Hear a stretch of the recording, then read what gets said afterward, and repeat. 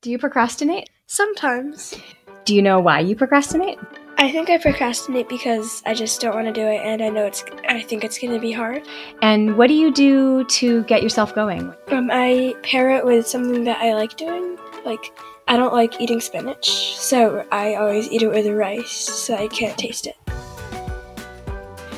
Hi, everyone, and welcome to Focus Forward, an executive function podcast where we explore the challenges and celebrate the wins you'll experience as you change your life through working on improving your executive function skills.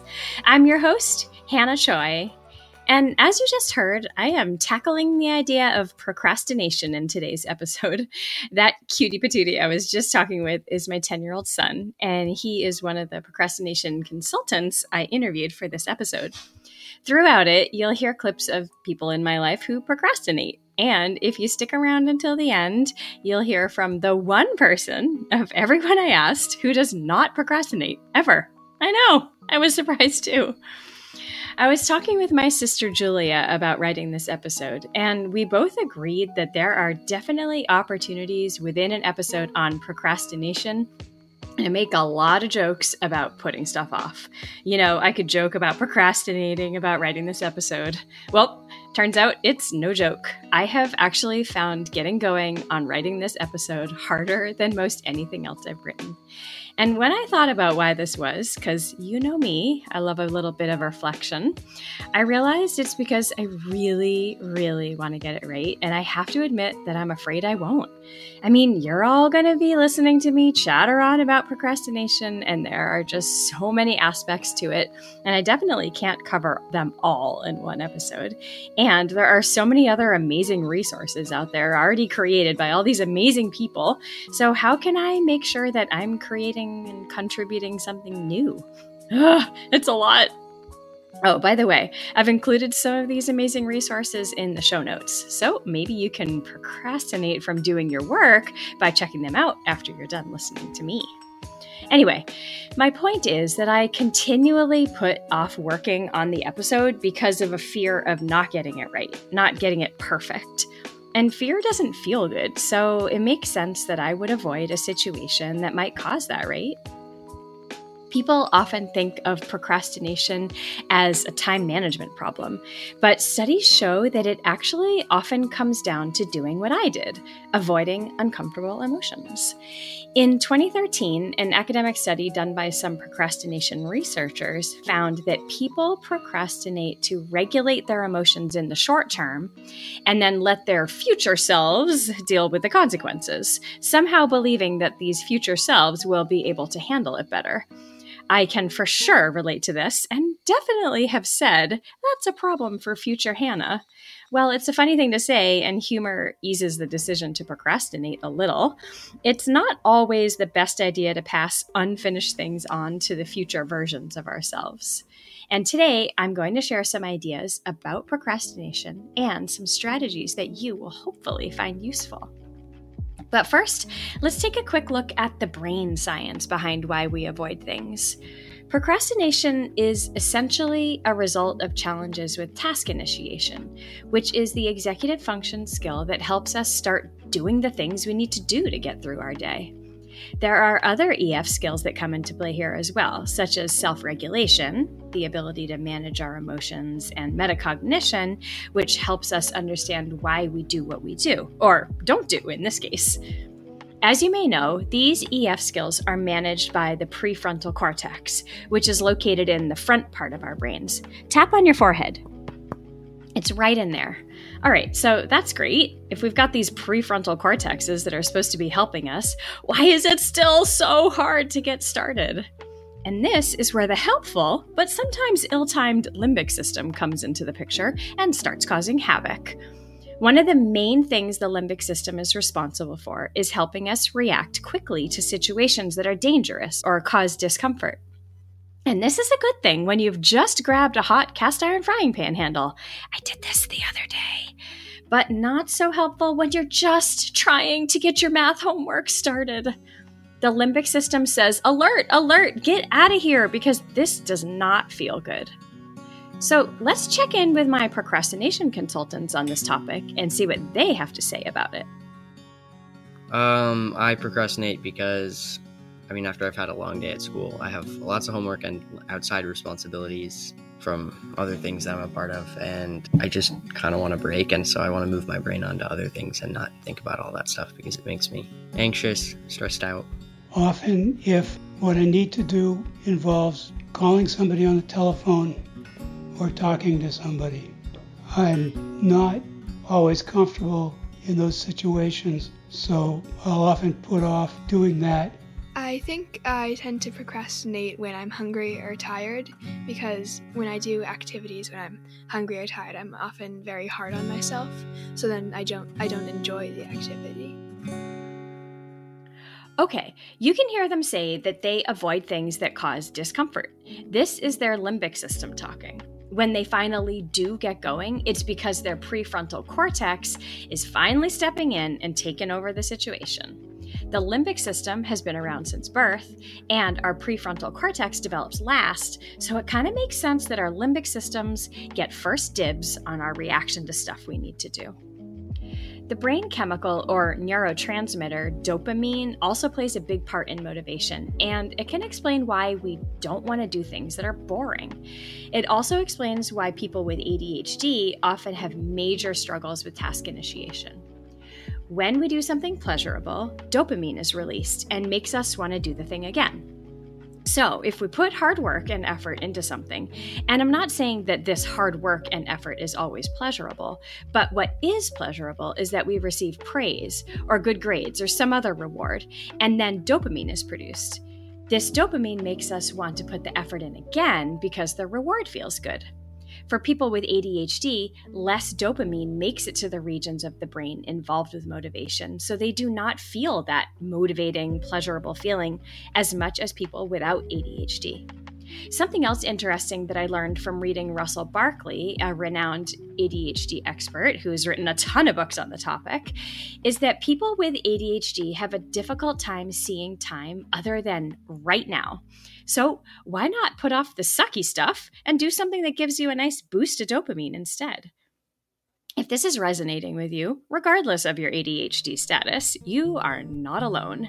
My procrastination consultant shared that boredom was often a reason for putting off tasks. Do you procrastinate? 100%, absolutely, all the time. Do you know why? So for me, if it's not fun and creative, it pretty much gets put on the back burner every single time. I just get bored of it, and I don't want to do it, so I won't do it. Do you know why you procrastinate? Because I don't want to do it because it's boring. And generally speaking, the task itself is usually not anything incredibly difficult, but for whatever reason, it's perceived by myself as something that's dreaded. Either it's boring or I'm not willing to devote the time to sit down and actually start it. Like, I always put bills at the top of my list, but do my bills always get done? No, they never get done. Yeah. Why not? But because I procrastinate, because I hate it. Okay, thanks for sticking with me while I explored the brain a bit. So what can we do about this? How can we battle our brains? How can we overcome that boredom? These brains of ours learn these reactions over years and years, from childhood really. So it makes sense that we would react the same over time and find it difficult to change. Is there any way we can ease those uncomfortable emotions and then hack these tasks so they're not quite so awful and stop leaving so much undone for those future versions of ourselves? So the other day I counted, and there are about 5 million approaches to help with task initiation. And while I would love to share all of those 5 million ideas with you, I wouldn't have any time left to spend watching my Korean dramas instead of doing the things on my own to-do list. And it would also leave you no time to do the things that you like to do instead of what you're supposed to be doing. So I've narrowed my list down from 5 million to 5. I'd love to hear from you. So if you've got a strategy or approach that works well for you that I don't mention in this episode, shoot me an email and I'll try to share them in a future episode, which I'm sure I'll procrastinate about, and you'll have to wait until 2024 to listen to it. Okay. Anyway, so On to my 5 strategies to make task initiation a little easier and a little less painful. I'll also explain some of the EF skills that you might use for each strategy. First up, make a plan. Practicing the EF skill of planning and prioritizing is always helpful, and for some, it can really make a difference when it comes to getting started.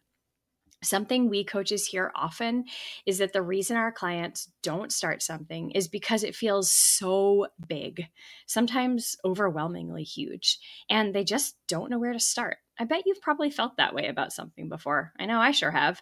I really felt this writing this episode. Anyway, the simple act of breaking tasks down into steps is often the nudge that's needed just to get going, and it can also help you find a good place to start. But how do you do this in an organized and effective way?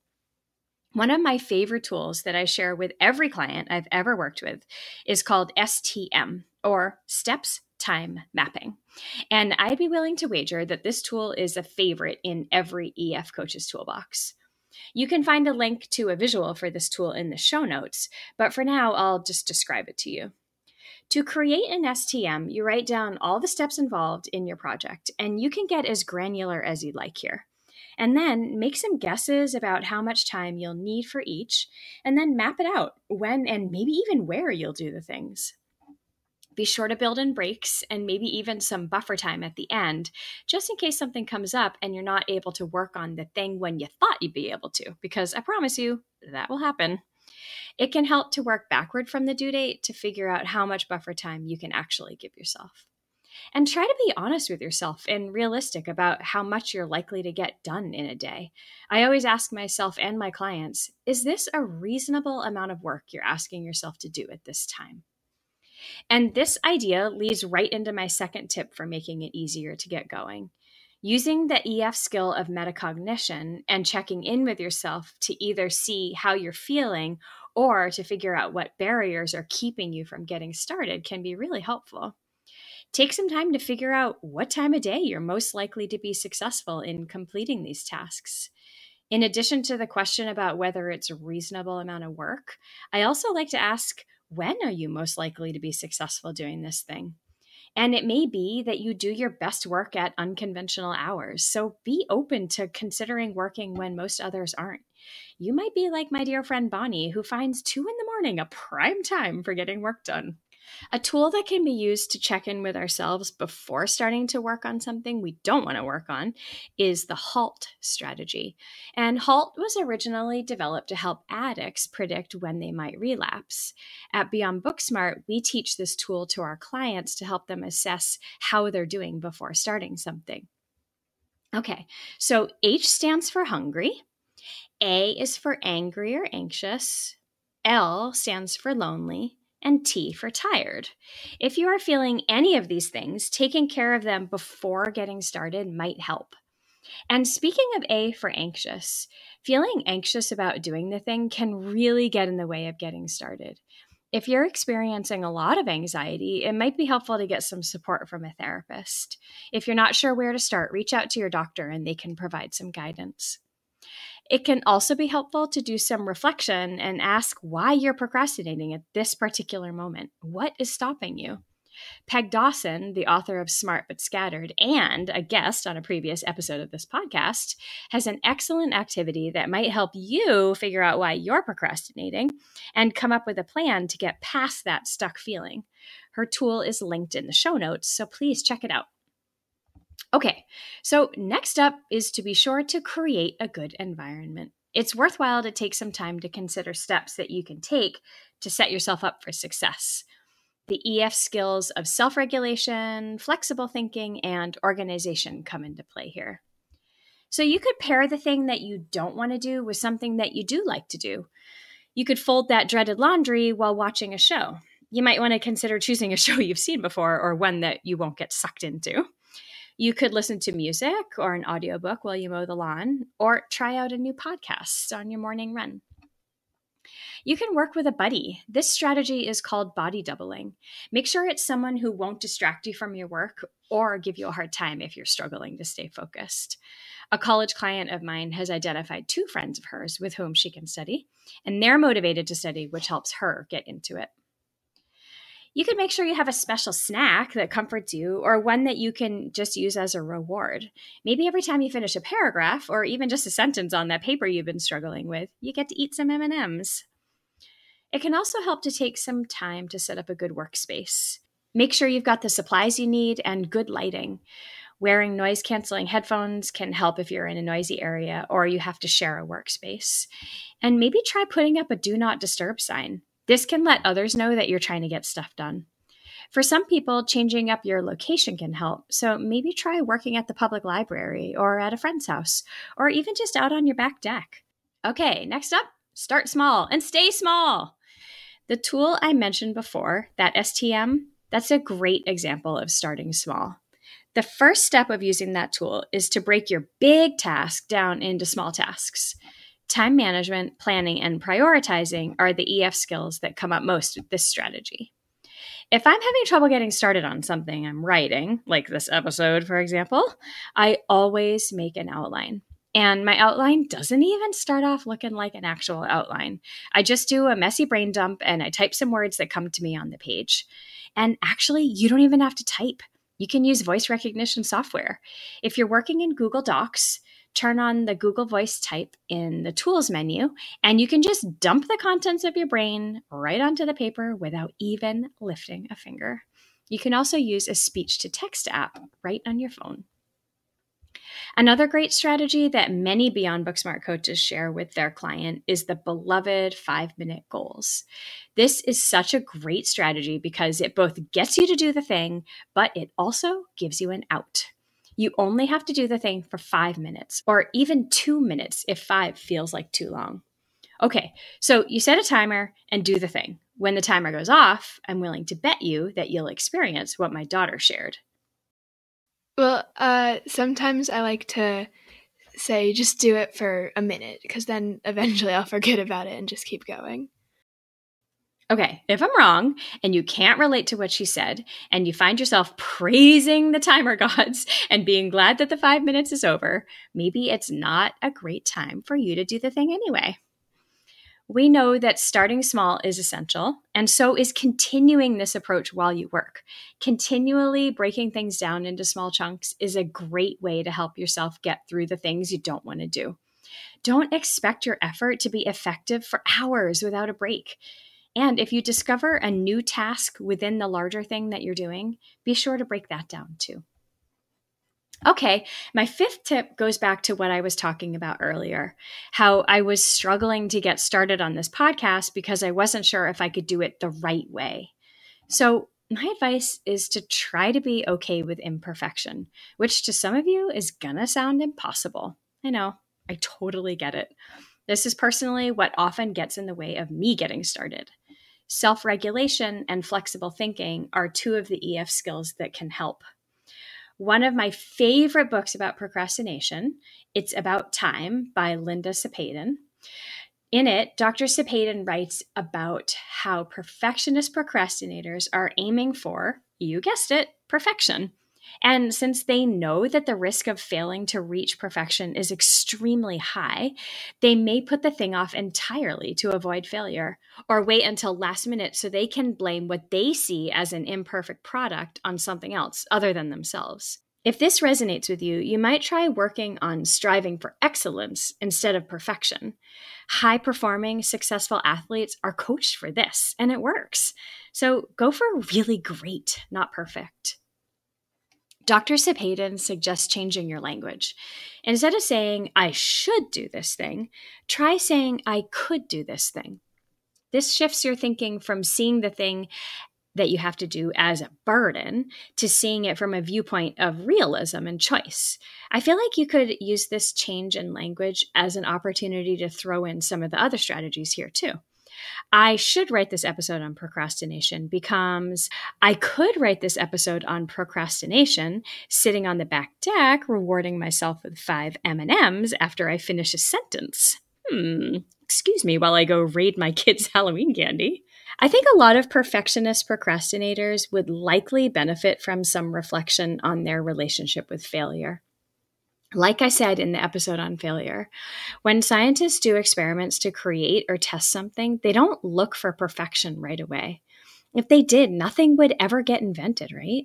One of my favorites, James Clear, who is the author of Atomic Habits, wrote a great article on his blog about this idea. You can find the link to the article in the show notes. And in it, he encourages us to be honest with ourselves and figure out what is needed versus what is optimal. Yeah, of course. We'd love to be able to dive into something with everything all perfect so we can have this perfect outcome. But it's just not realistic. And it's also not as interesting. We learn a heck of a lot more about the thing that we're tackling and about ourselves when we actually allow ourselves to create without fear of imperfection.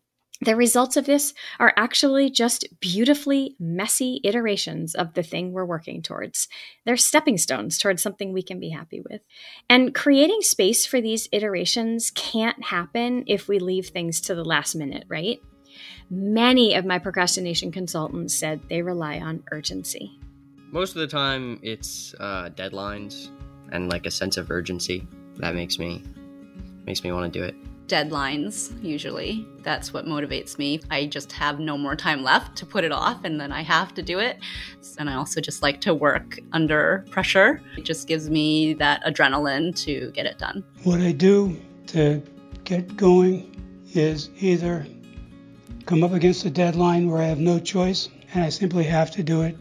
No excuses. I think it's because I'm motivated by deadlines, and I only will start a project or something if I'm moving close to that deadline and I get the anxiety-inducing effects of that, and that motivates me to then start.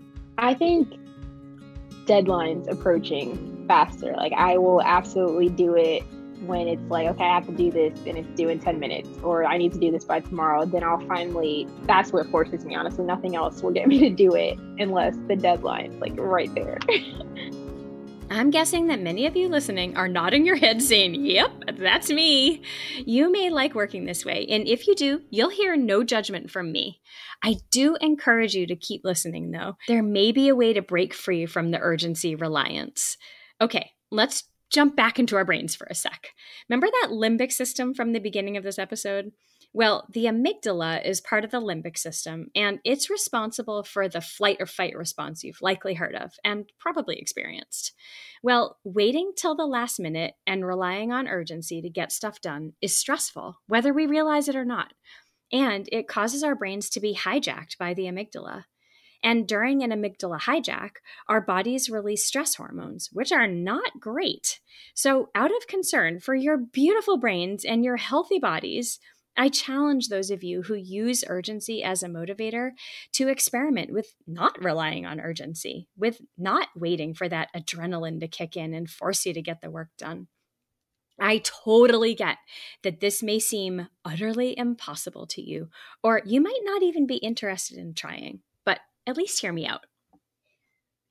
If you feel like you must absolutely rely on urgency, you might try building in fake urgency. Of course, this requires you to basically trick yourself into thinking the thing needs to be done earlier than it truly does, which I admit sounds pretty difficult. But just try starting something just like a tiny bit earlier than you normally would. Use some of the strategies I just explored, especially the ones where you work to break the large task down into smaller tasks. These mini deadlines can help. And this is also why building in that buffer time I mentioned earlier in the episode is so helpful. With buffer time, we can adjust how small our steps are. Some days you're going to be feeling ultra productive, and others will just be a slog. Giving ourselves the space to keep things small can really help on those days. But leaving it to the last minute doesn't allow for that. And then we have to push through regardless of how we feel. This strategy is what works well for me. If I leave things to the last minute, my anxiety takes over and makes it so I can't even do the task at all. One of my consultants shared that she experiences this too. Packing and stuff, I knew I needed to start packing and I didn't procrastinate because I'm like, oh, that's going to stress me out if I wait too late. I don't know. It's like selective procrastination. If you are able to break free from urgency and start even just a tiny bit earlier, use your metacognition to notice how you feel and notice the quality of your work. I'm willing to wager a good amount of M&Ms that you'll have a better experience, feel better about your work, and in turn, feel better about yourself. This is the last episode of our first season of Focus Forward, and we will return on October 5th, and we'll bring you more interesting topics, fascinating guests, and support for you as you work to develop your executive function skills. If I have learned anything over the course of the last 11 episodes of this podcast, it is to embrace my fear of failure. It has taken a lot of work, and it will continue to take a lot of work. One of my favorite quotes ever is from psychologist Susan David. And Susan says, "Discomfort is the price of admission to a meaningful life." And this podcast has added more meaning to my life than I ever imagined. And it was one of the hardest and most uncomfortable things I've ever done. I have to admit that this episode in particular was originally scheduled for much earlier in this podcast season.